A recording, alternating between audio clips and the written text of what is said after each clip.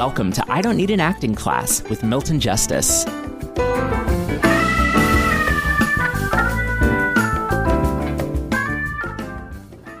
I thought the real addition to character work was being able to understand that the character isn't you. And because it isn't you, you can build them as a separate person that you then step into. And I like that. I like the idea of that. It allows you to try on a little bit of him. I mean, look, here's the thing about working on acting. You begin to develop a real understanding of human beings. And the second that you look at him and think, I wonder what he thought about, fill in the blank, whatever, it's like, that's so interesting. I wonder how difficult it must have been for him to make this decision. So that's a question that Karim the actor asks. And so maybe as Karim the actor, you talk out, it must have been difficult because he'd worked so hard to get where he got in this company. So that's going to be, so basically he must have felt like that he maybe had wasted his time. And so you can go through, as Karim the actor, thoughts about what he might have gone through. And then there's a point where you say, well, let me just try this on a little bit.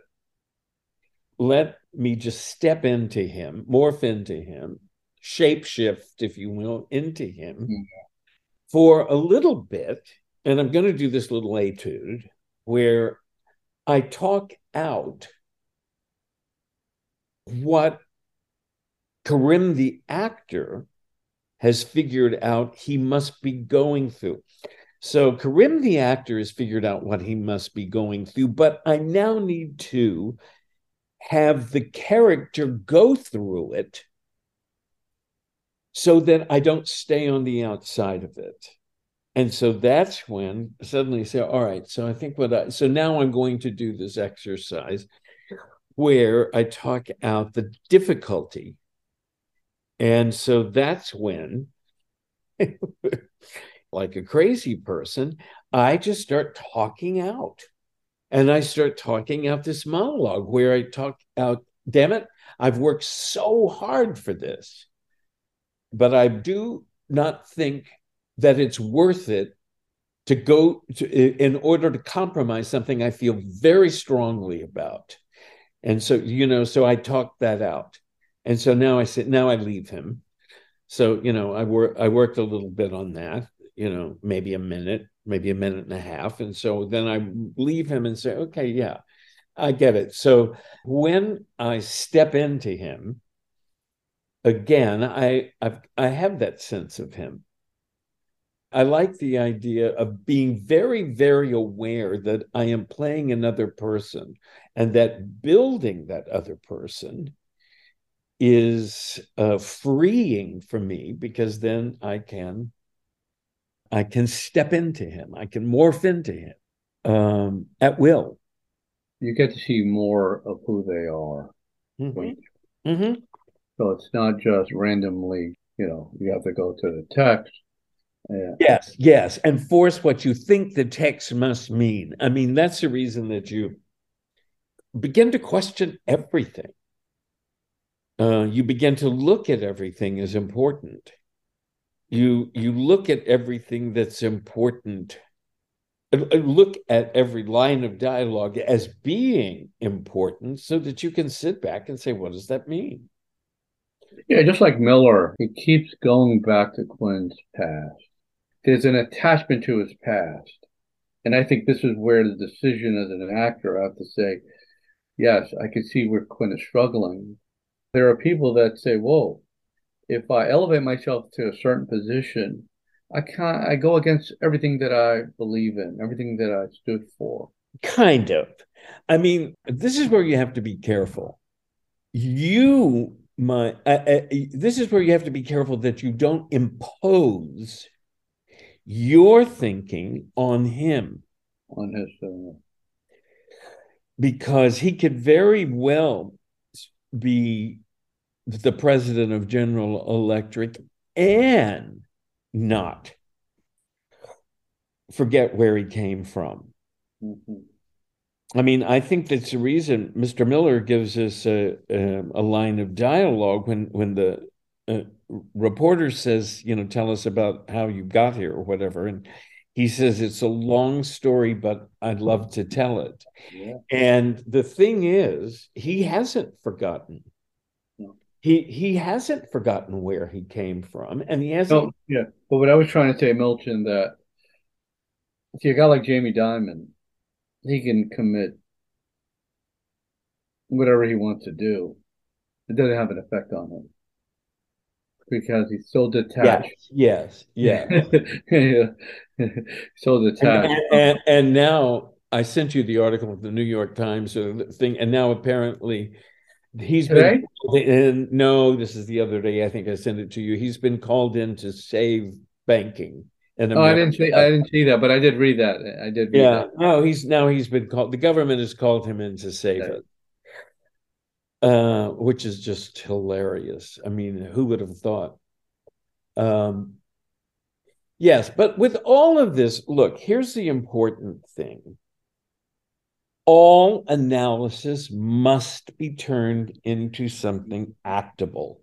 Yes, it all has to be turned into something that you say, this has affected the way he sees things. This has affected the way he behaves. And, that's a leap. That's a leap in the same way human beings are that way. I mean, I know nothing about Austin, but I was watching an interview he did. I pulled him up because I watched an interview that he did. And that's the sweetest kid you've ever seen. Yeah. I mean, you see an interview with him, and he's just so grateful to get this part. I just pulled him up because I thought, and if you hadn't mentioned it, I wouldn't have any idea who he was. And so I thought, who is this kid? And then I looked at his credits and realized, first of all, he was born in 1997. And this is the fourth film he's done. And so I was just pulling him up, and there was an interview with him with some sports commentary. The most appealing interview. Obviously he's somebody that decided to come to class because he was smart enough to say, okay, I've gotten by, but there's more. I want more. The point here is there are decisions you make about a character that are huge. And you have to be able to recognize that they're huge and give that much time, give that much effort, give that much attention to issues that are that huge. And this is huge. I always fear actors are just so anxious to answer the question that they just leap to an answer. But you have to realize when somebody came from where Ted Quinn came from and made it to the presidency of the largest corporation in America, and he is stepping down because of a moral problem he has with being in that position, it's like you have to know how big that is. I'm not sure I know that many people that would do that.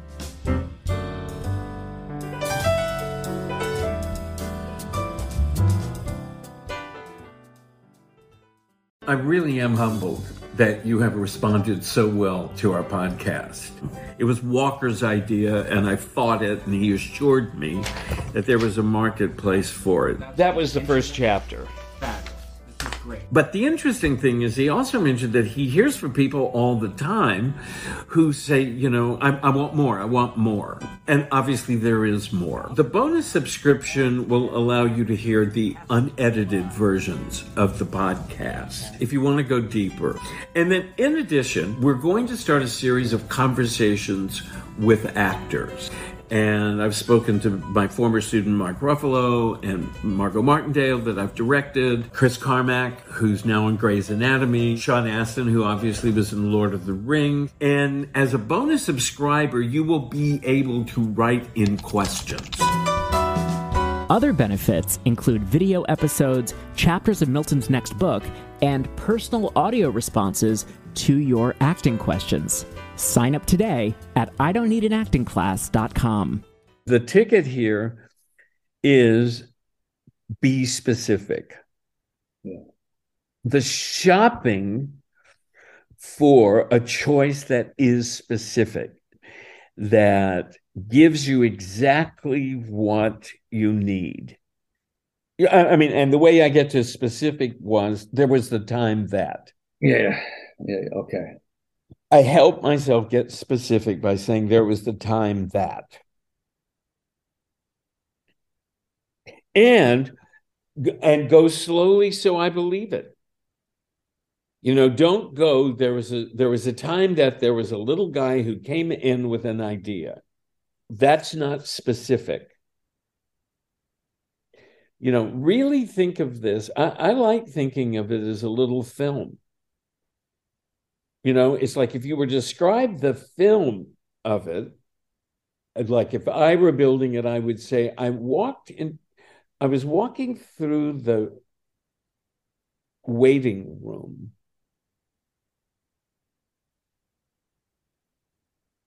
And there was a very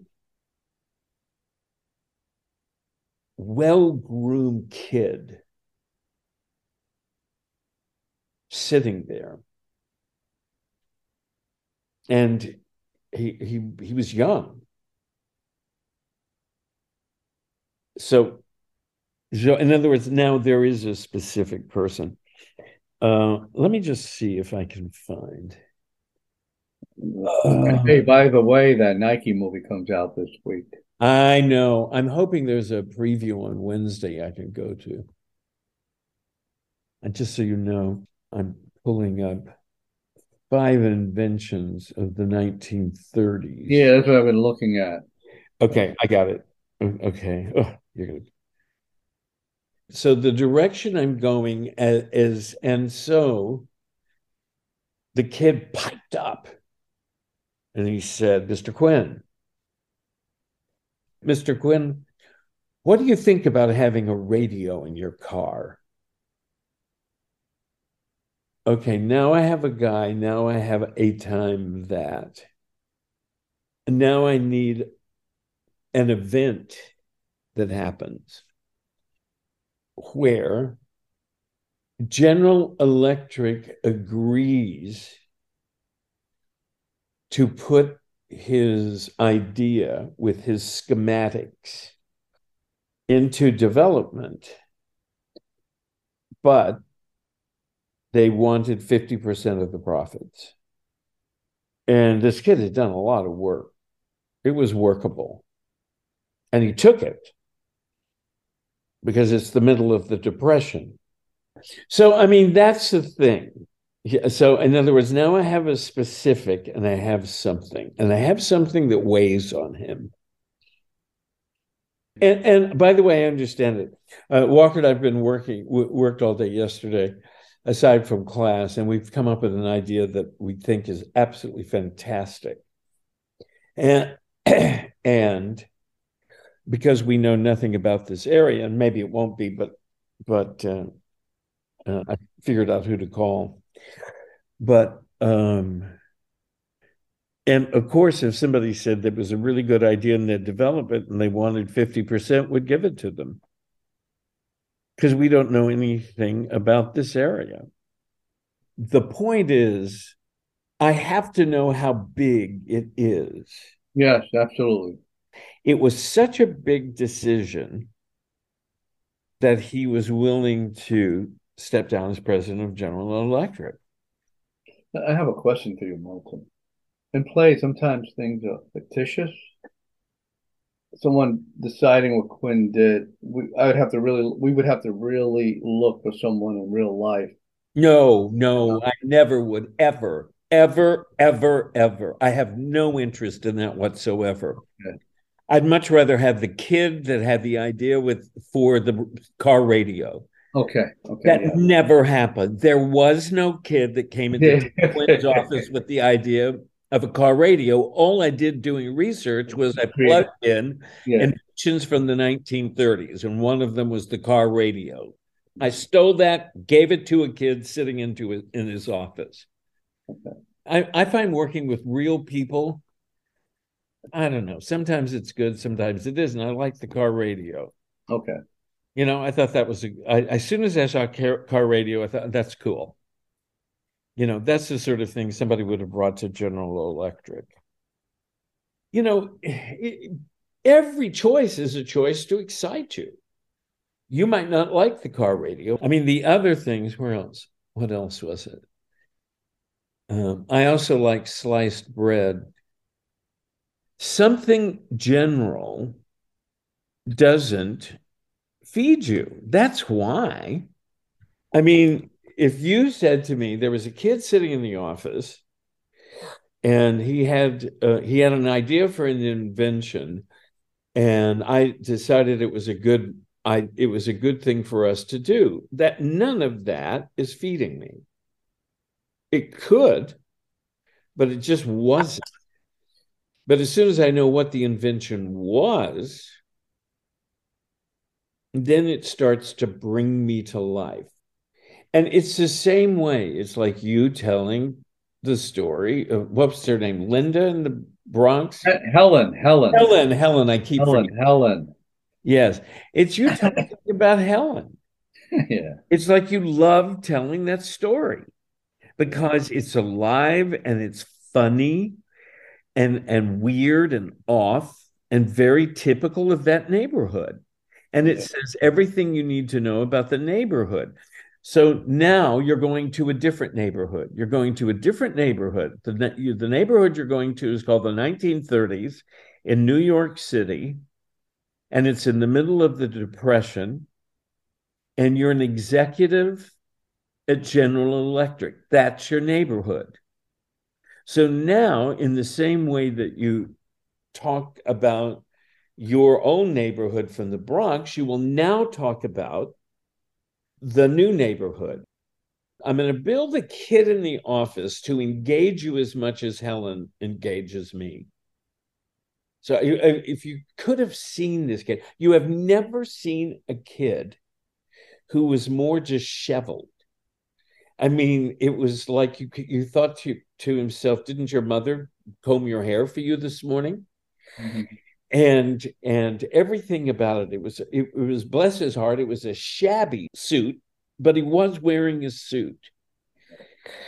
And it was obviously a hand-me-down suit, mm-hmm. because it was way too big for him. But he had a little tablet with some drawings in it. And when he saw me, he said, "Mr. Quinn?" And I said, "Yes." And he just handed me the tablet. And I thought, this kid's a genius. But you see what I mean? It's like I have found a way that I am now falling in love with the choice of how I'm building the kid. And I can go on. If I lose the kid, I've got other things. I can tell you about the pants he was wearing and the shoes. I Don't Need an Acting Class is created and hosted by Milton Justice. Producer is me, Walker Vreeland, and director of online media is Evan Sollers. Music is by Jeffrey Keyser. Please subscribe, rate, and review the podcast. You can find us online, idon'tneedanactingclass.com, and you can continue to send your questions to Milton at questionsformilton@gmail.com. Thank you so much for listening, and we'll see you back here next week.